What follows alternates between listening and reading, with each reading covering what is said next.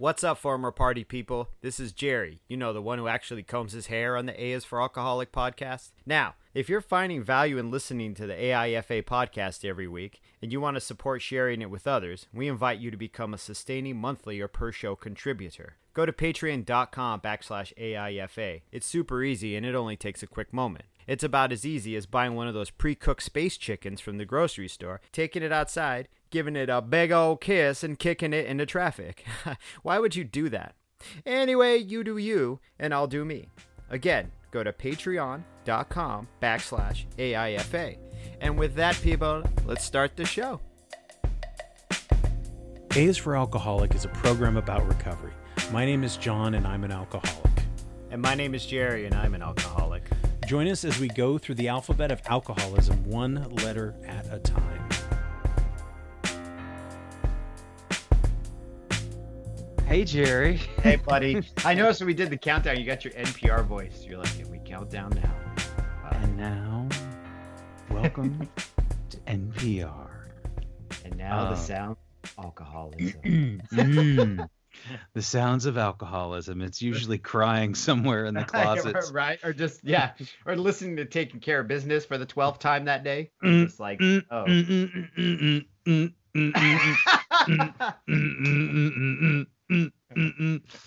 up in the morning with a dude.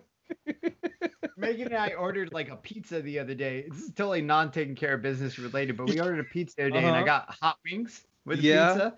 We're sitting there eating the hot wings and like I was so tempted to be like, yo, this is some good cluck, and just start throwing the bones on the floor. Like it just reminded me of you so much. And I'm like, do you remember when John did that? And Megan's like, yeah. Cluck.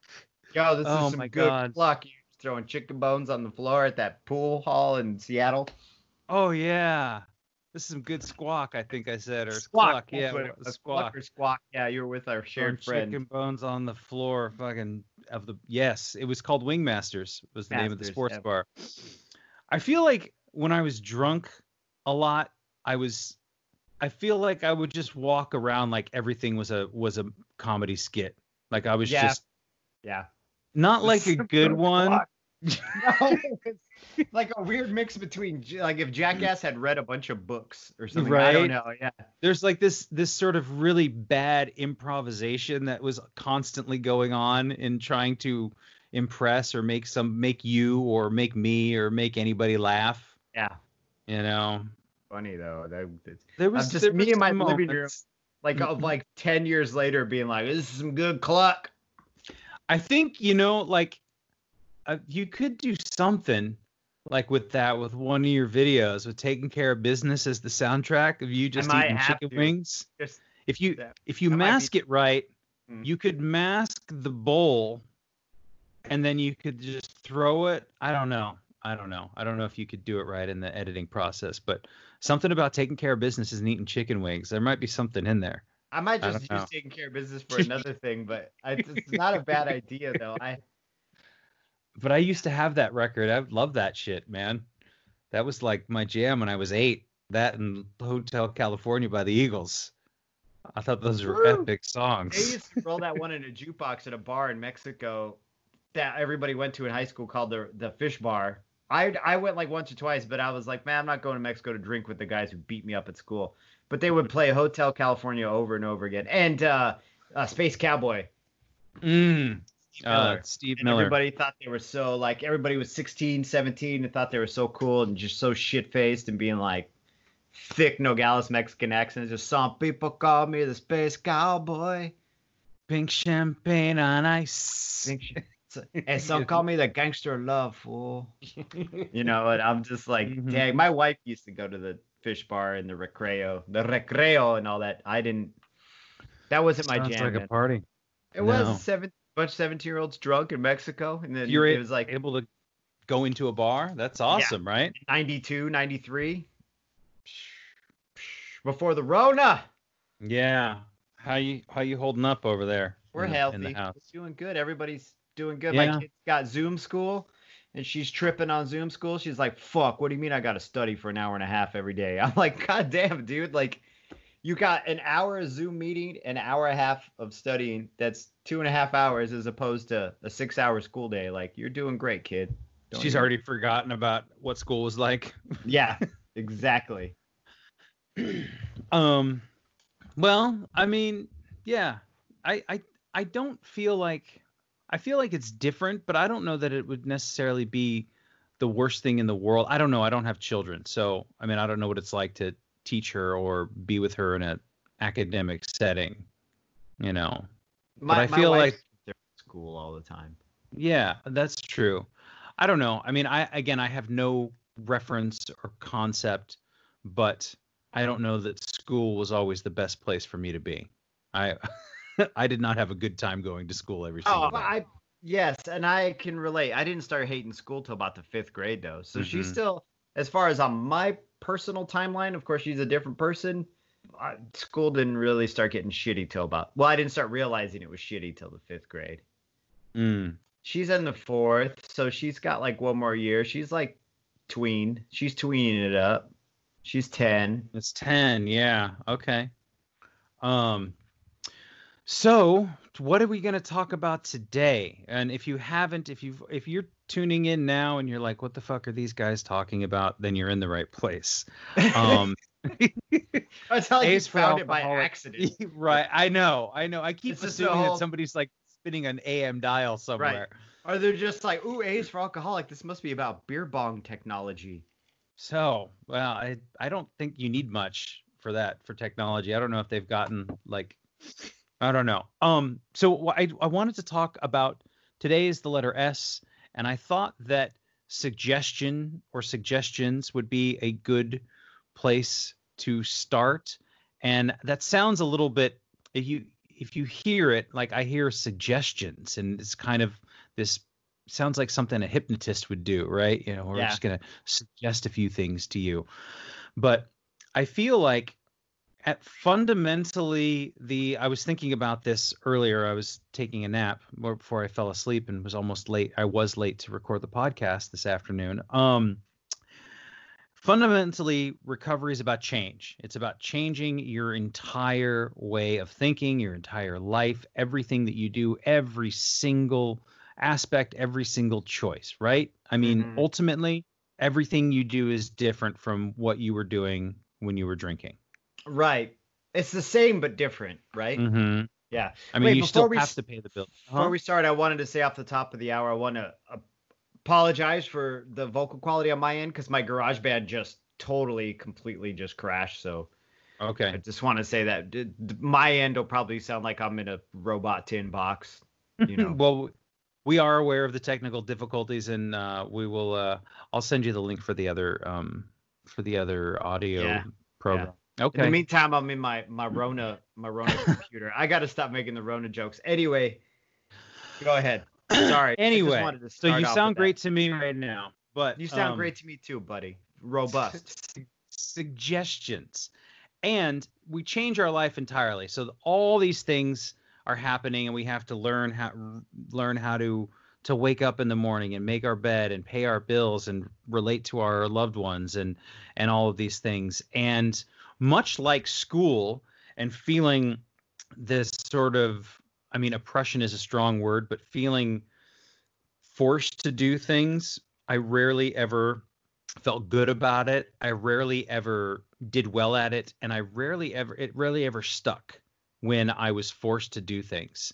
And I think in some certain circumstances, that's, you know, if somebody's doing something really detrimental and horrible, and, you know, some people go to jail, and jail causes them to recover because of the actions that they've taken. So that in that sense, you're forced to, and at least you're forced in a different direction. So when I got sober, it was through my sponsor, and his way of teaching was totally suggestive. It was totally not crack down and you better do this or you're going to die. Right. And I don't know that I would have been able to stick with it and or be as positive as I was in such a bad headspace if it had been presented to me in any other way than this is for you to decide. And there's nothing I can do, nor do I want to change you if you do not want to change yourself. And I found that to be such, like, that was a really important thing, because I don't know about you, but I was stubborn as hell in the beginning. Like, I didn't want to go to the meeting. I didn't want to get sober. I wanted to, because what I wanted was to drink without consequences. That's what I wanted. Mm-hmm. I didn't want to. The only reason I got sober is because I was like, maybe I got to clear my head so I can figure out how to drink without consequences.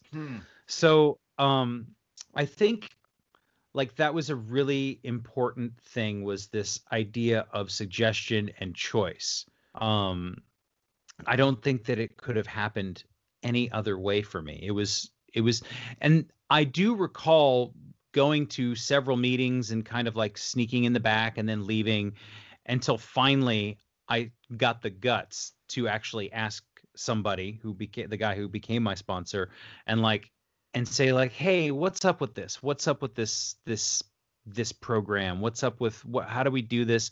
I remember telling him, I don't really think it's going to work, but I got nothing else going on. So maybe we should try this.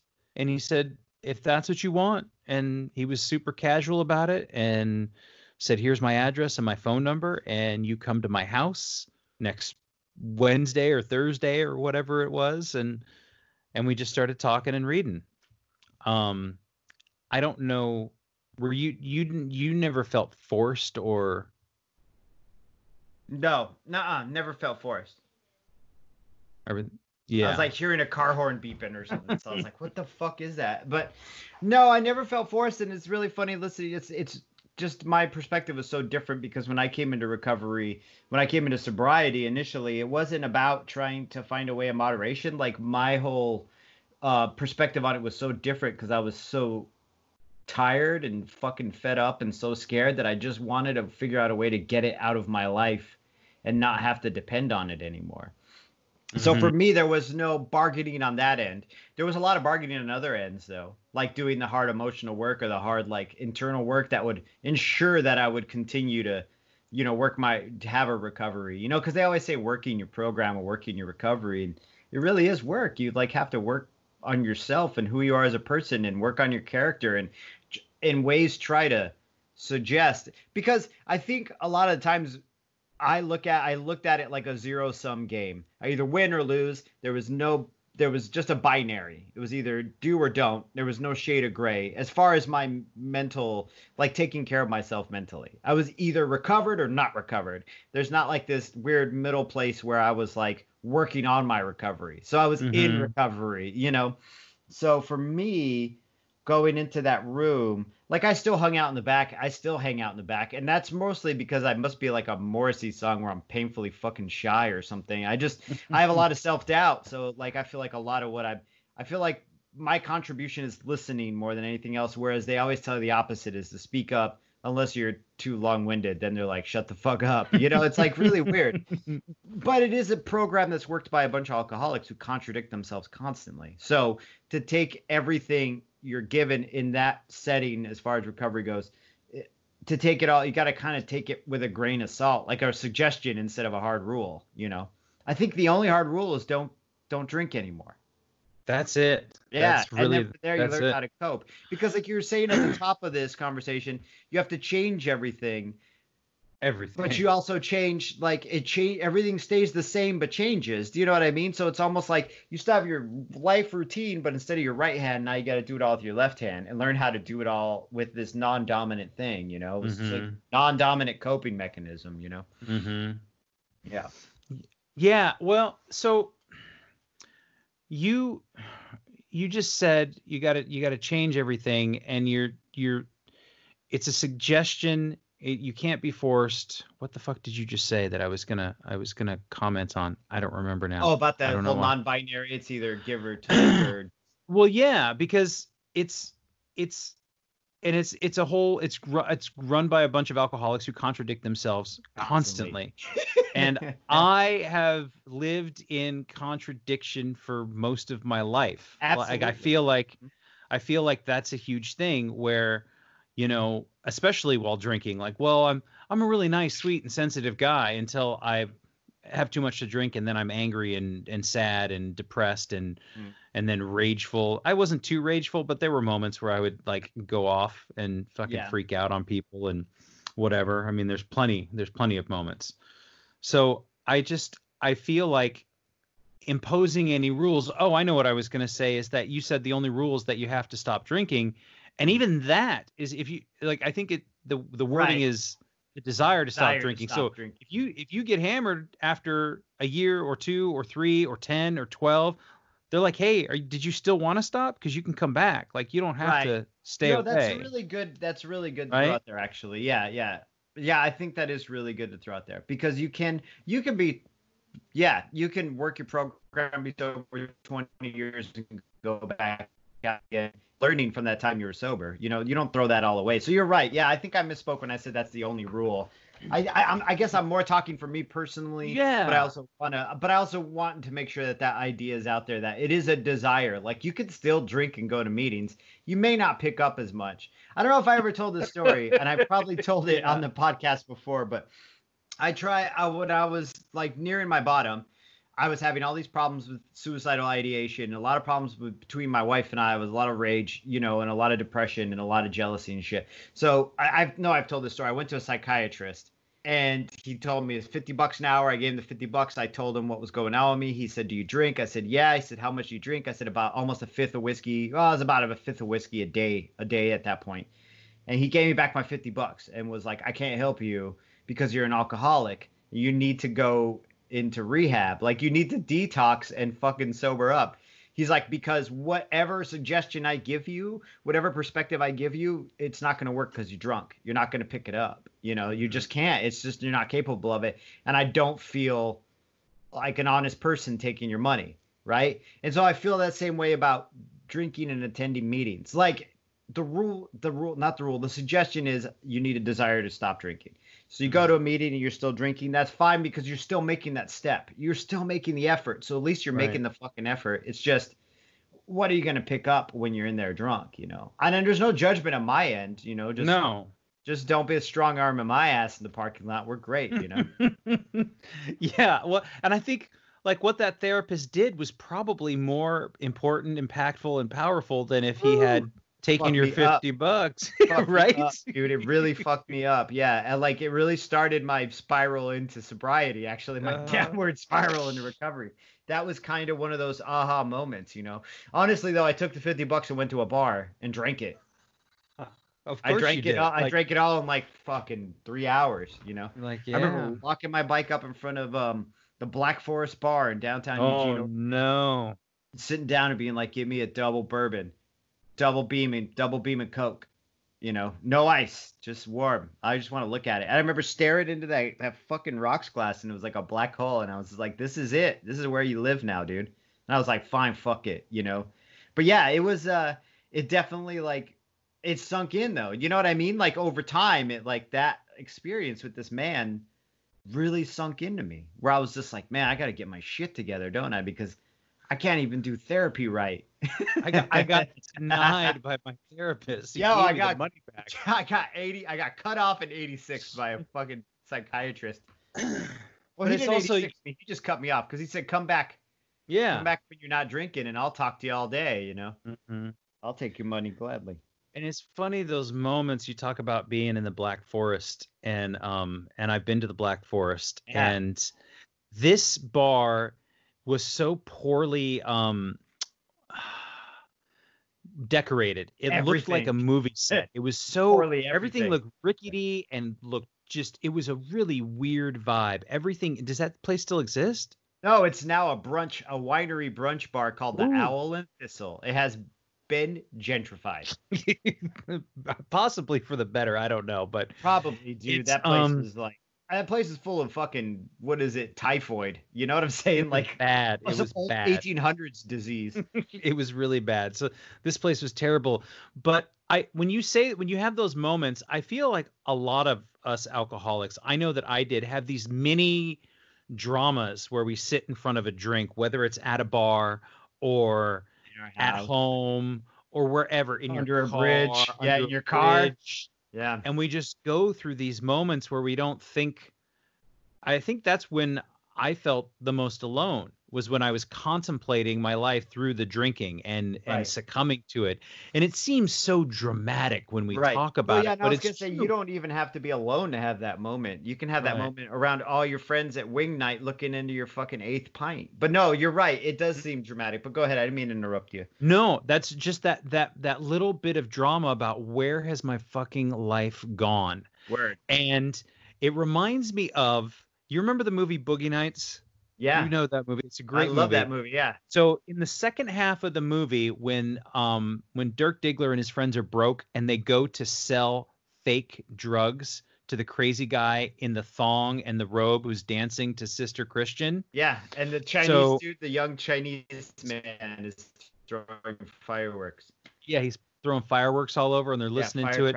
Yeah. And at one point, the tension's getting really high and it's a great scene that builds and builds and builds and builds. And at one point, the camera focuses in on Mark Wahlberg, on Dirk Diggler, and he goes from being in the room to kind of just that like 100-yard stare, and it holds on him for a really long time.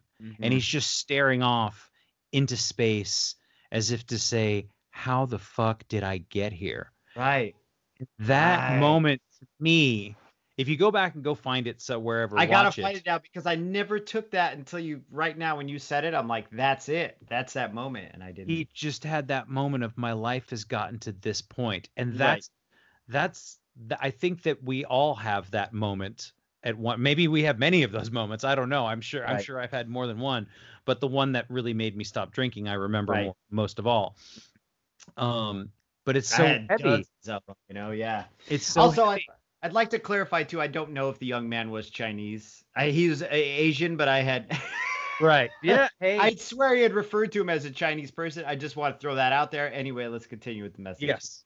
So I don't want to be careless. I understand and I appreciate it, and I think our listeners appreciate it too. I love you, listeners. So it's just I really think that it's important to share those moments because they're real, and we all have them. We all have them. As alcoholics, we have all had them.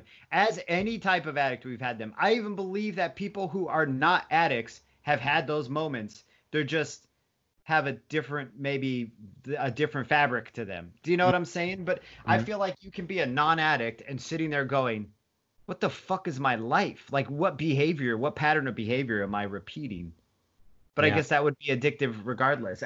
Addiction's such a weird round word, man. It like umbrellas so many things. So when you hear people say, oh, well, they're not addicted to sex or they're not addicted to gambling or video games, I'm like, it's repetitive, a pattern or repetitive behavior. That being said, that is detrimental. Detrimental to your well-being, your health, your happiness, whatever it is, you know, your relationships. But we've all had them, especially as alcoholics, though. You and I have definitely had them. I think we've had them in the same fucking room, to be honest with you. I really do. I really some hungover morning on the couch or popping off at 2 different times and being like, what the fuck is my life? You know, or just me sitting at a table with you and a couple other people arguing about time travel and wanting to fist fight, you know, like, and being like, what the fuck is my life? Like, yeah. What the fuck is my life? And I think that that's definitely those are gifts, right? Yeah, what a good way of looking at it. They are, though. They really are. It's like peeking up above the you know what I mean? Peeking up above your like hedge to see what's going on. Like, oh, this is a different perspective. Like, oh yeah, this is not gonna. You get to step out of yourself, which is better. A way that I think about my moment of clarity is stepping outside of my own life, like, and being able to see those things that are going to destroy me. Yeah. So I think that in those moments of what's the word I'm trying to look for? You're most vulnerable. Yeah. And also most open to suggestion. And some might say, well, I don't want to be vulnerable. I don't want to be open to suggestion. I don't want to be manipulated. I don't want anybody getting in my head. Right. And I understand that too, because I was that way, because I still felt pretty strongly and pigheadedly that whatever kind of program wasn't going to work for me. Right. Think of that word, though. And then when you say manipulative or manipulated, it's very interesting to me, because I think that is, in a way, can be misconstrued as cult talk. Do you know what I'm saying? Because you're like, yo, we're working this program. They're just suggestions, and which gives you that sense of freedom, like that sense of what do they call that? It's a word everybody uses. Off the hook? Not off the hook, but when you can do things on your own volition, it's like it's a biblical word. Yeah, independence, that's fine. Free will. Why the fuck did I forget free will? But it gives you your own sense of autonomy and your own sense of free will, right? But then I can see the cynic in it because even though I was scared and wanted to recover, there was still this huge cynical streak in me where I didn't trust it. And part of me to this day still doesn't trust it a little bit. Do you know what I'm saying? The only thing I know that is the biggest thing that makes me trust it is that it's working and they're not asking me for money. So I'm like, okay, well, this isn't like a typical cult, though, because they don't want my time or my money. And if I'm working with someone who's pushing on me too hard and wants my time fucking weird and playing head games, like, I'll just ghost. Like, see you later. Like, I don't need to be, do you know what I mean? Like, being manipulated in that sense. And those are all, like, really individual kind of experiences. I remember going to this big AA convention, right? And I know I'm naming it. We've just blown it. But anyway, went to this big convention.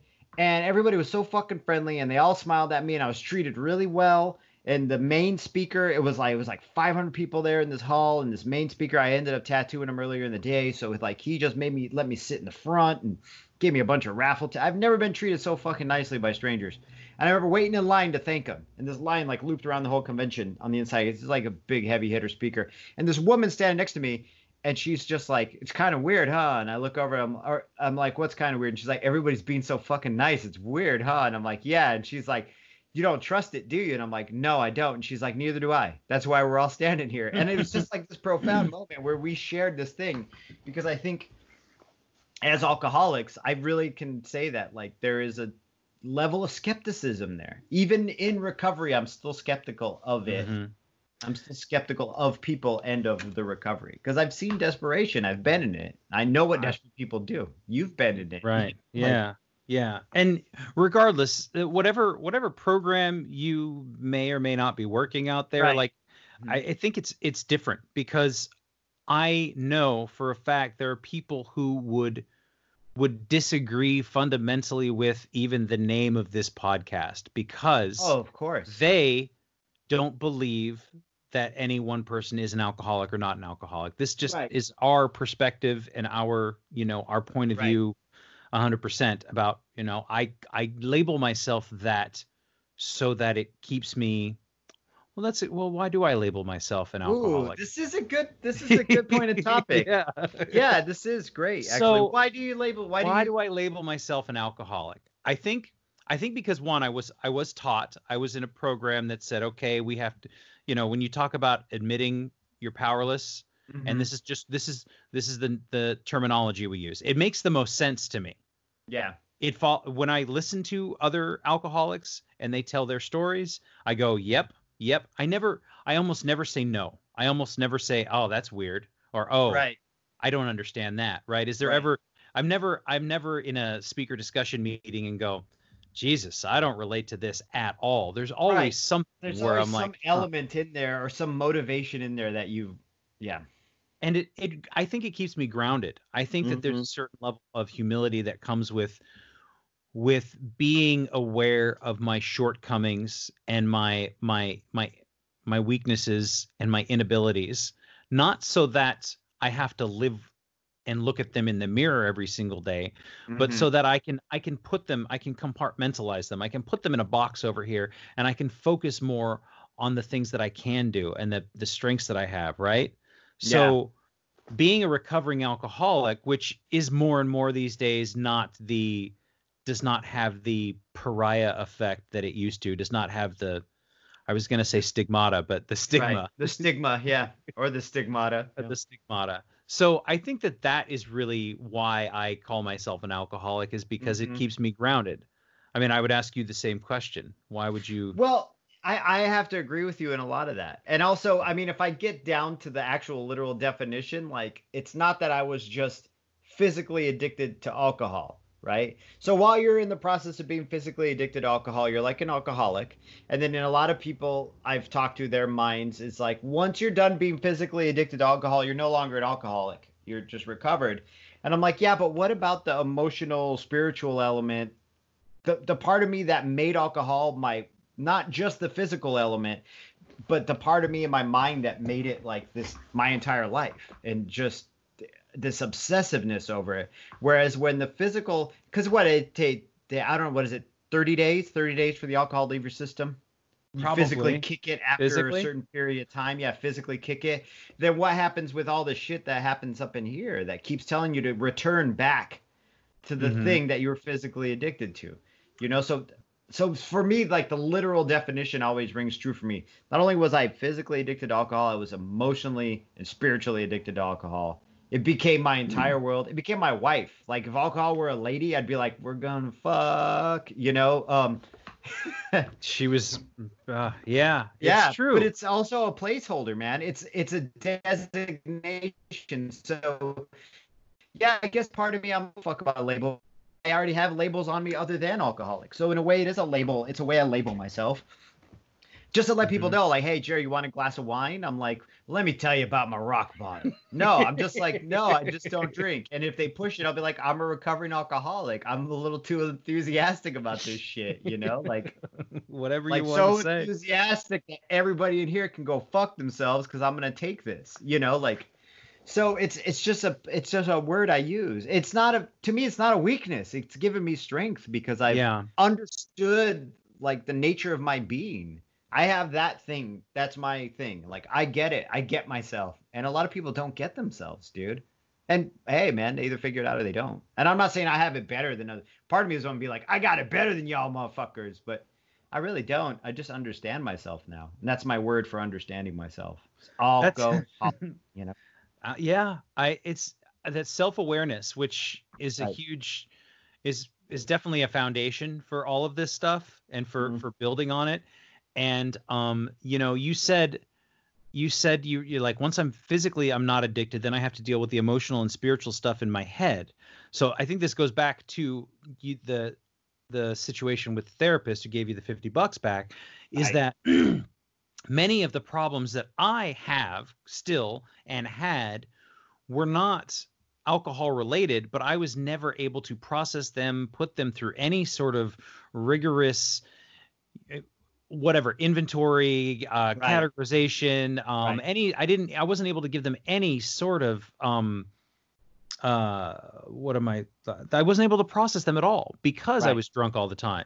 So those things can't even be dealt with. They're still there. They're percolating, they're brewing, they're always ready to explode.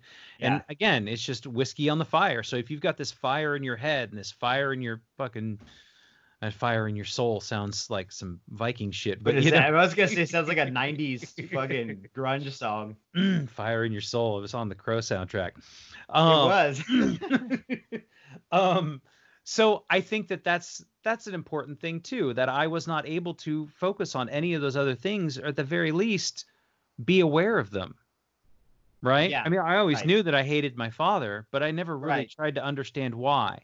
Or how to cope with that feeling, because it's a complex fucking feeling. This coping mechanism is one of my favorite words. My sister Faith introduced it to me while I was slowly spiraling into my bottom in the summer.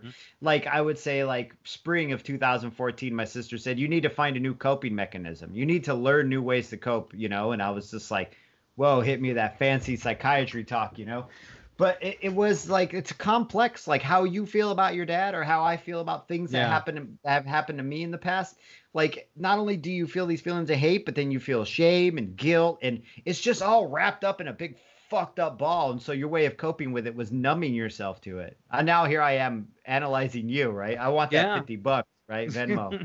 But it was my way of coping with, like, what I dealt with growing up, you know, my insecurities and being raised in this culture of drinking and being raised, you know, with whatever reasons I have or gave myself to drink. Sure.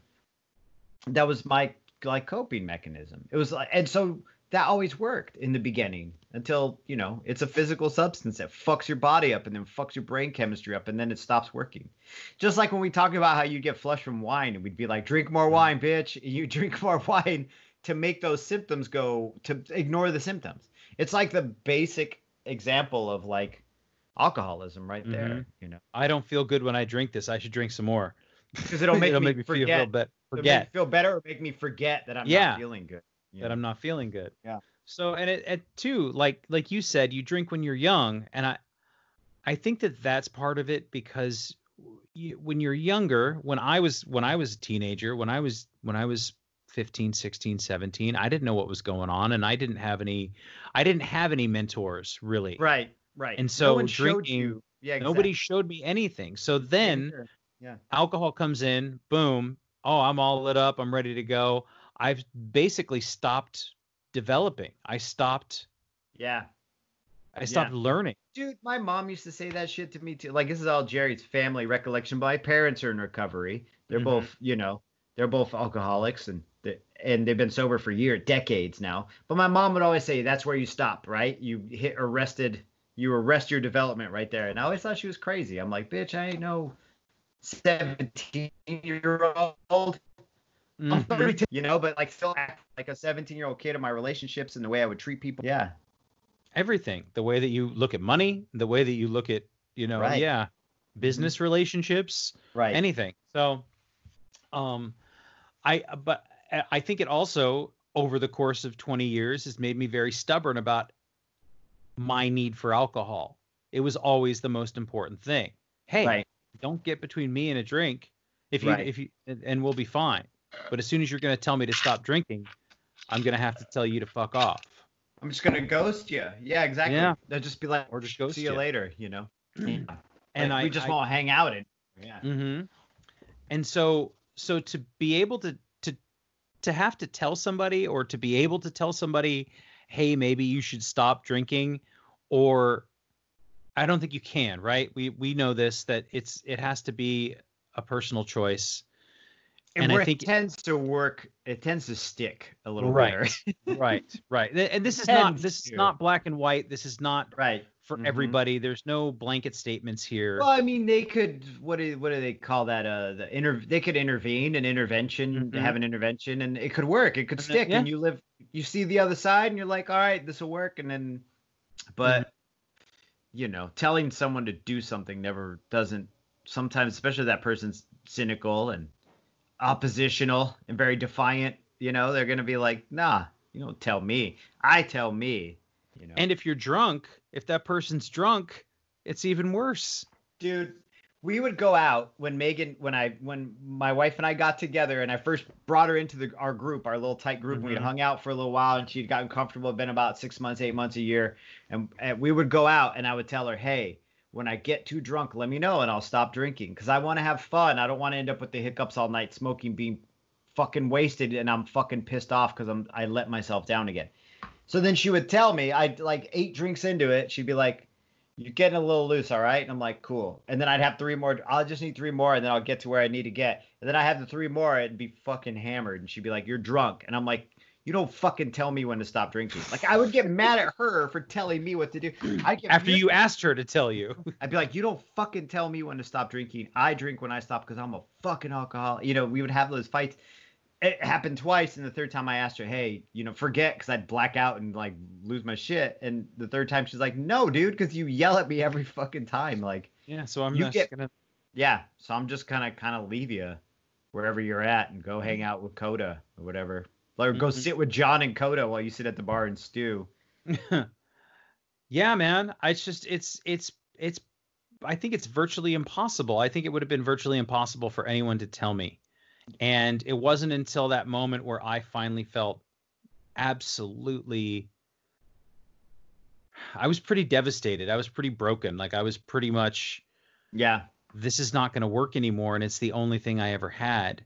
I have to go find something else. But I was terrified because I didn't want to stop drinking. I just wanted to find a way to drink. You wanted the workaround. Yeah, I was totally looking for. Hey, it's admirable. Like, I have no problem with that. Like, I'm like, if I weren't so scared, I would have wanted the workaround too. And I think part of me wanted the workaround. Mm-hmm. And I think too, I have this vague memory of calling you from that little Bukowski flat that I had in Napa. Mm-hmm. I remember the first year, you were probably only a few months sober.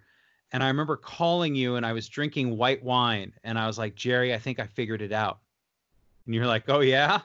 Tell me. I don't remember this conversation. I really don't. I mean, I have some vague recollection of trying to explain to you that if I just stick with the white wine and like if I have like just 2 bottles of white wine and 6 beers, like I had some formula that I was certain, because it had been quote unquote working, whatever. But God knows what working looked like from the outside. God knows what my kitchen bathroom looked like.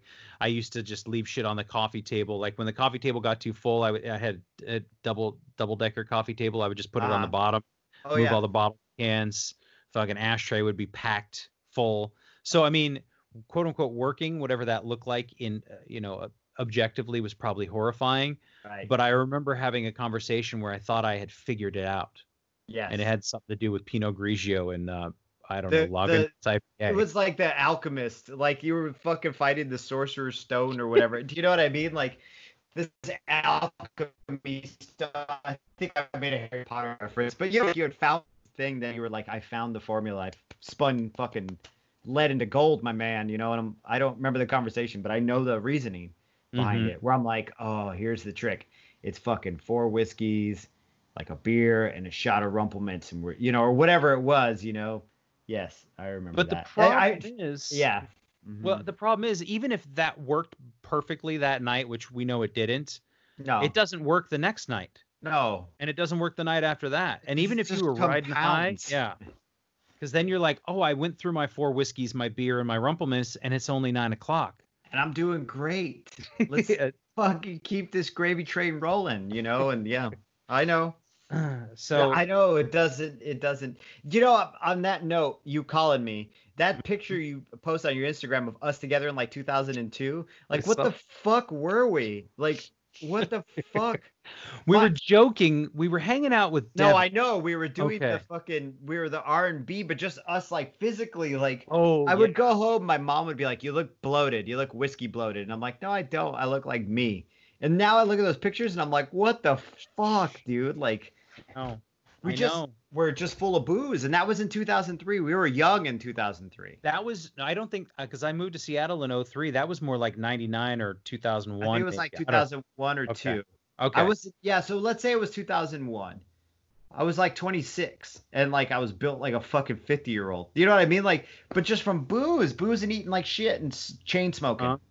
We thought we were just walk around in collared shirts being like, we're dressed up for the day, but we're just 2 sweaty, fucking drunk, bloated, 26-year-olds, just overweight, just looking for a burrito and a good time.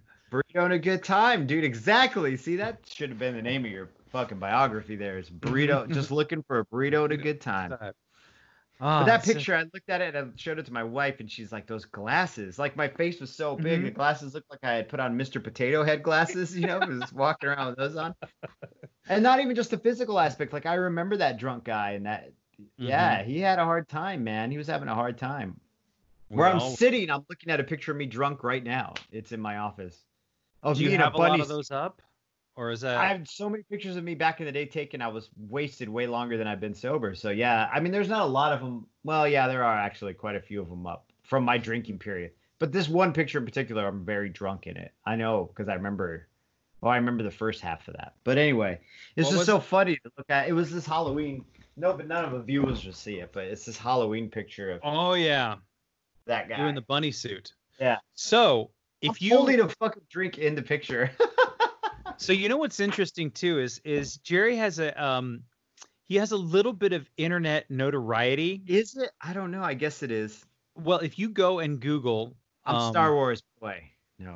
No. If you Google man in a bunny suit smoking, or like, is it like man in a bunny suit or something like that? I always look up sad depressed bunny. Sad depressed bunny or something like that. If you just Google that, there's a picture of him that always pops up. I used to be like number 2 on Google Images, but I don't know now. You really got to copyright that thing, man. You should be getting paid for that. Oh no, I don't show up anymore. Thank God. Oh, okay. Anyhow, for a while there. Wait, no, there I am. Yeah. Yes, I'm like 12 or 14 down on the iPhone. Okay. It's a Pinterest endless winter mix. Every time this picture comes up, it's just, people are like, what the fuck is this guy's story? That's what I think. That's a good way to describe my alcoholism, was an endless winter, endless winter mix. Endless winter mix, right? Yeah.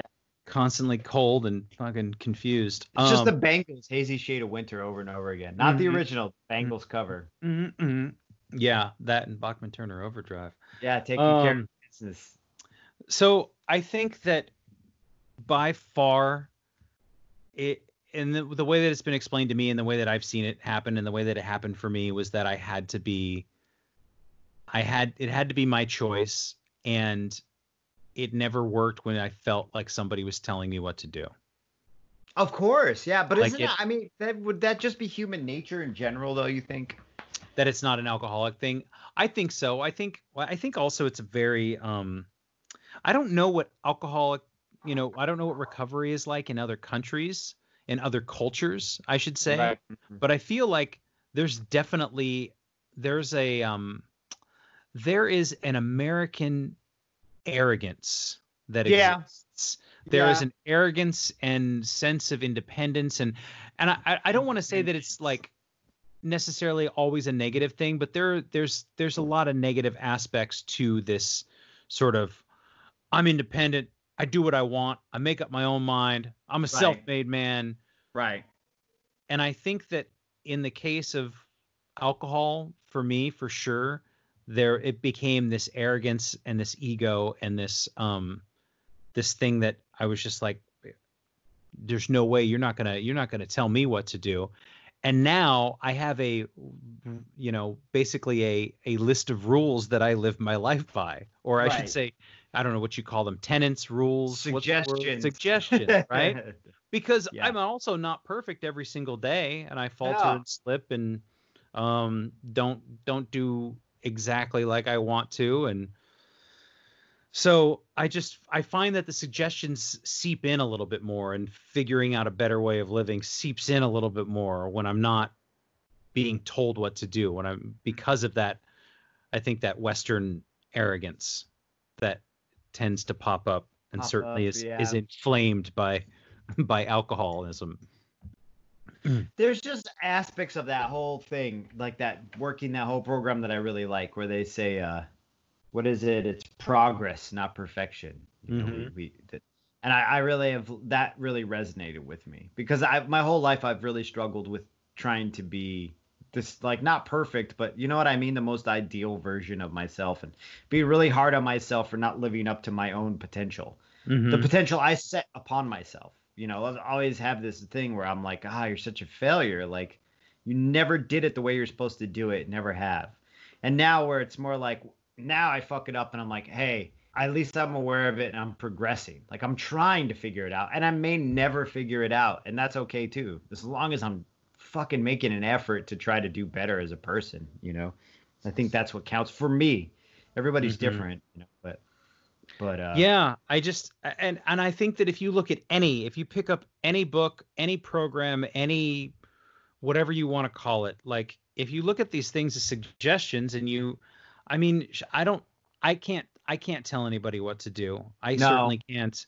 And I don't know that I don't know that I have all the answers. And and that's the other thing, is that even if somebody came to me for help and I could help them in the best of my ability, but I am ultimately not responsible for their progress, for their ability to do what they need to do. That's entirely up to them. And so I just think that that's why it has to be a suggestion. That's why it has to be something that is not hammered home by somebody else. Well, no, nobody likes an edict. Nobody likes being told what to do, Right. Yeah.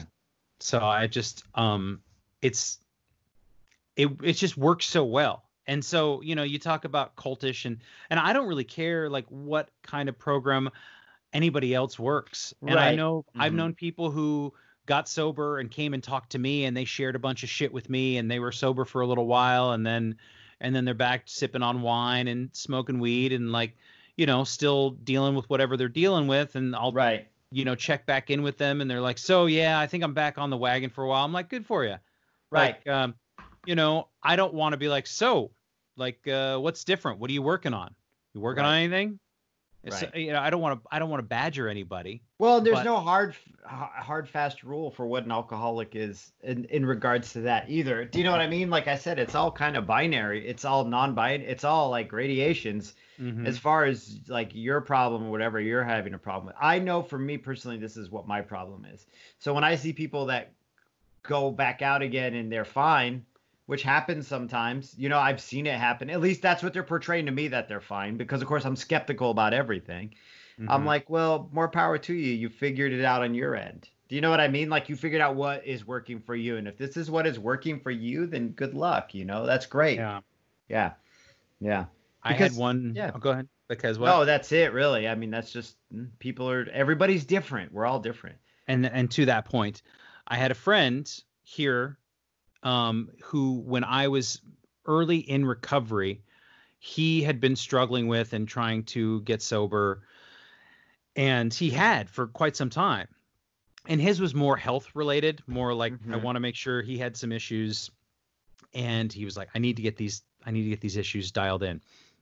So he quit for a long time, and I remember going, oh wow, yeah, so I'm sober, and I'm so glad to hear you're sober. And then it came up, either we were talking or texting or something, that he had a drink, and I was so devastated, and I didn't let on, but I was so devastated. Like, what do you mean? I thought we were doing this together. Like I finally got it in my head that I was going to do this, and there was no other way but to do it completely sober. And I couldn't go back. And to this day, this person is not interested in alcohol, doesn't drink. And that was, just part of their process. Right. So that everybody is so absolutely different that it doesn't, I can't impose my ideals on that person and expect them to live the life that I'm trying to lead. Exactly. But it goes the other way too. It reminds me of, a story you told me about, someone we know that had gone through a really hard breakup and decided to move down to your part of the country to like commiserate with you over the breakup, and because you were like a stable person to be around, and you were sober, and they were fucking fucked up about it because they were like, wait, it was supposed to be business as usual.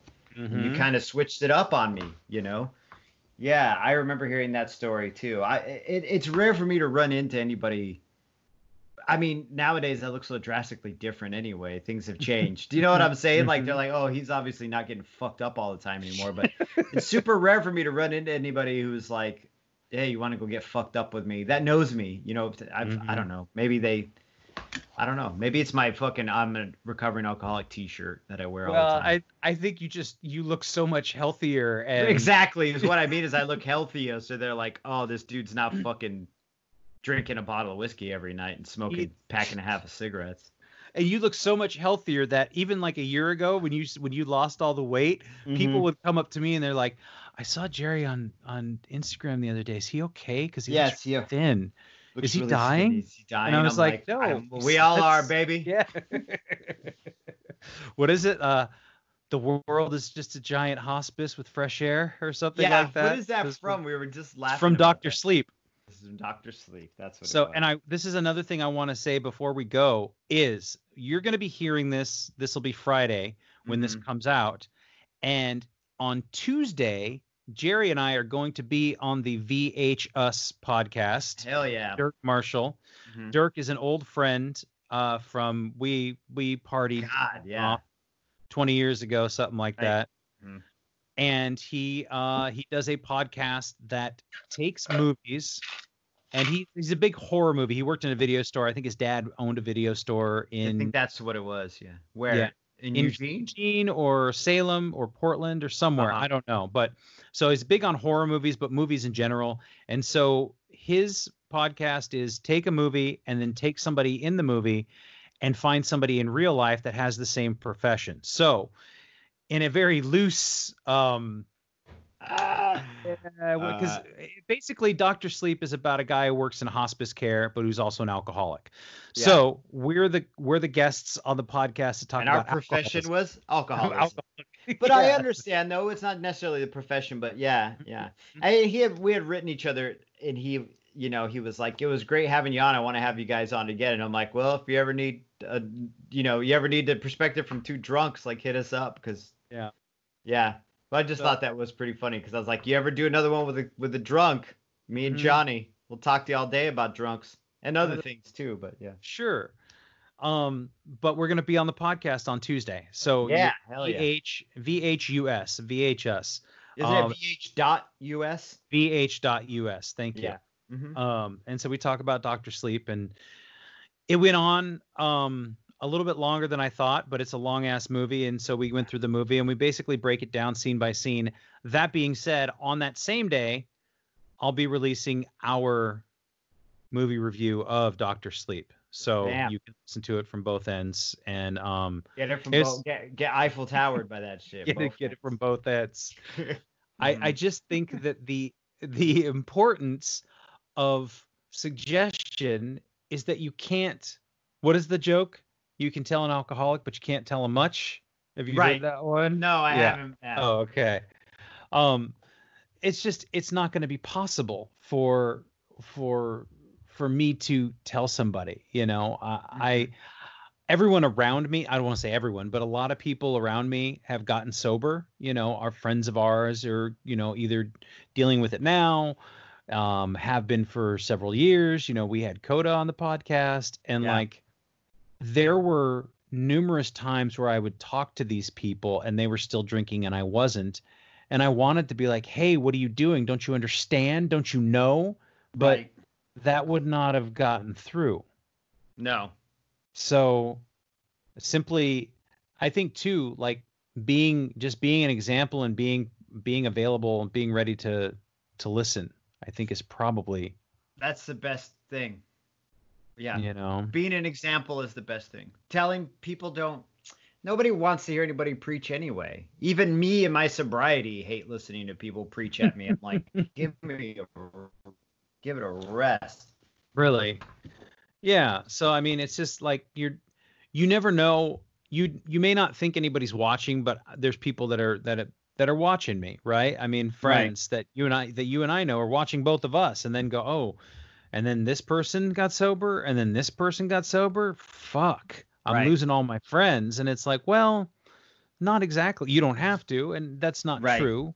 But this is just a suggestion as you go, well, I'm going to be that age in a couple of years or whatever it is. Like maybe there's something to this. And I hope that if and when those people come around, that they'll have a better support system for them than I did, or that you did.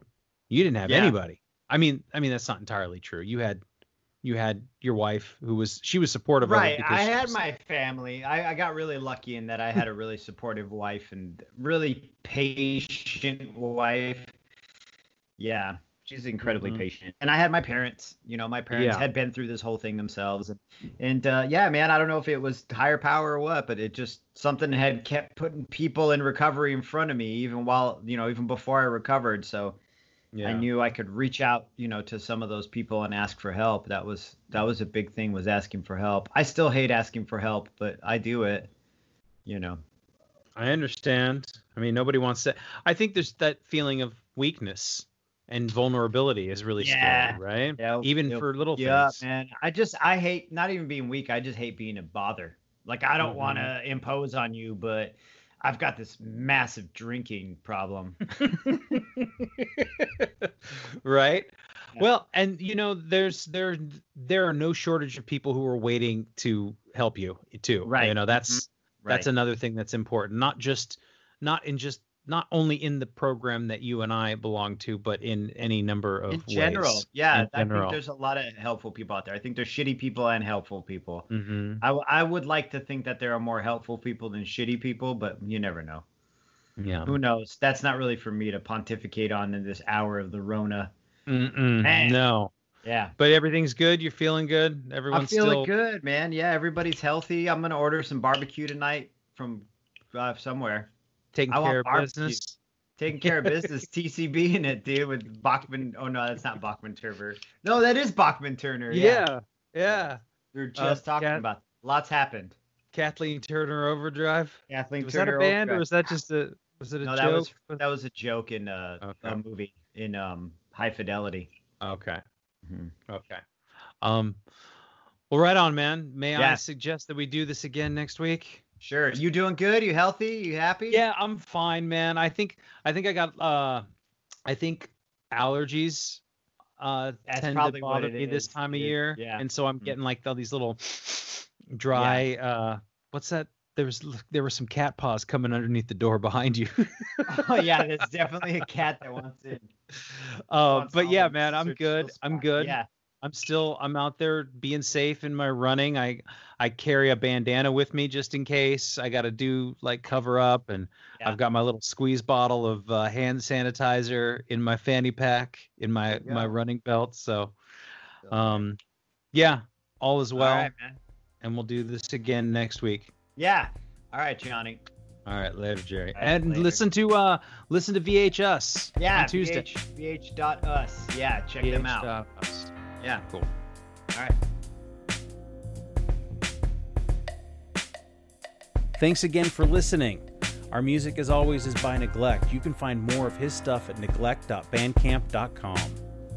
And you can find us on all social media platforms that matter: Instagram, Facebook, and Twitter. And you can reach us at aisforalcoholic@gmail.com. Talk to you later. Yeah.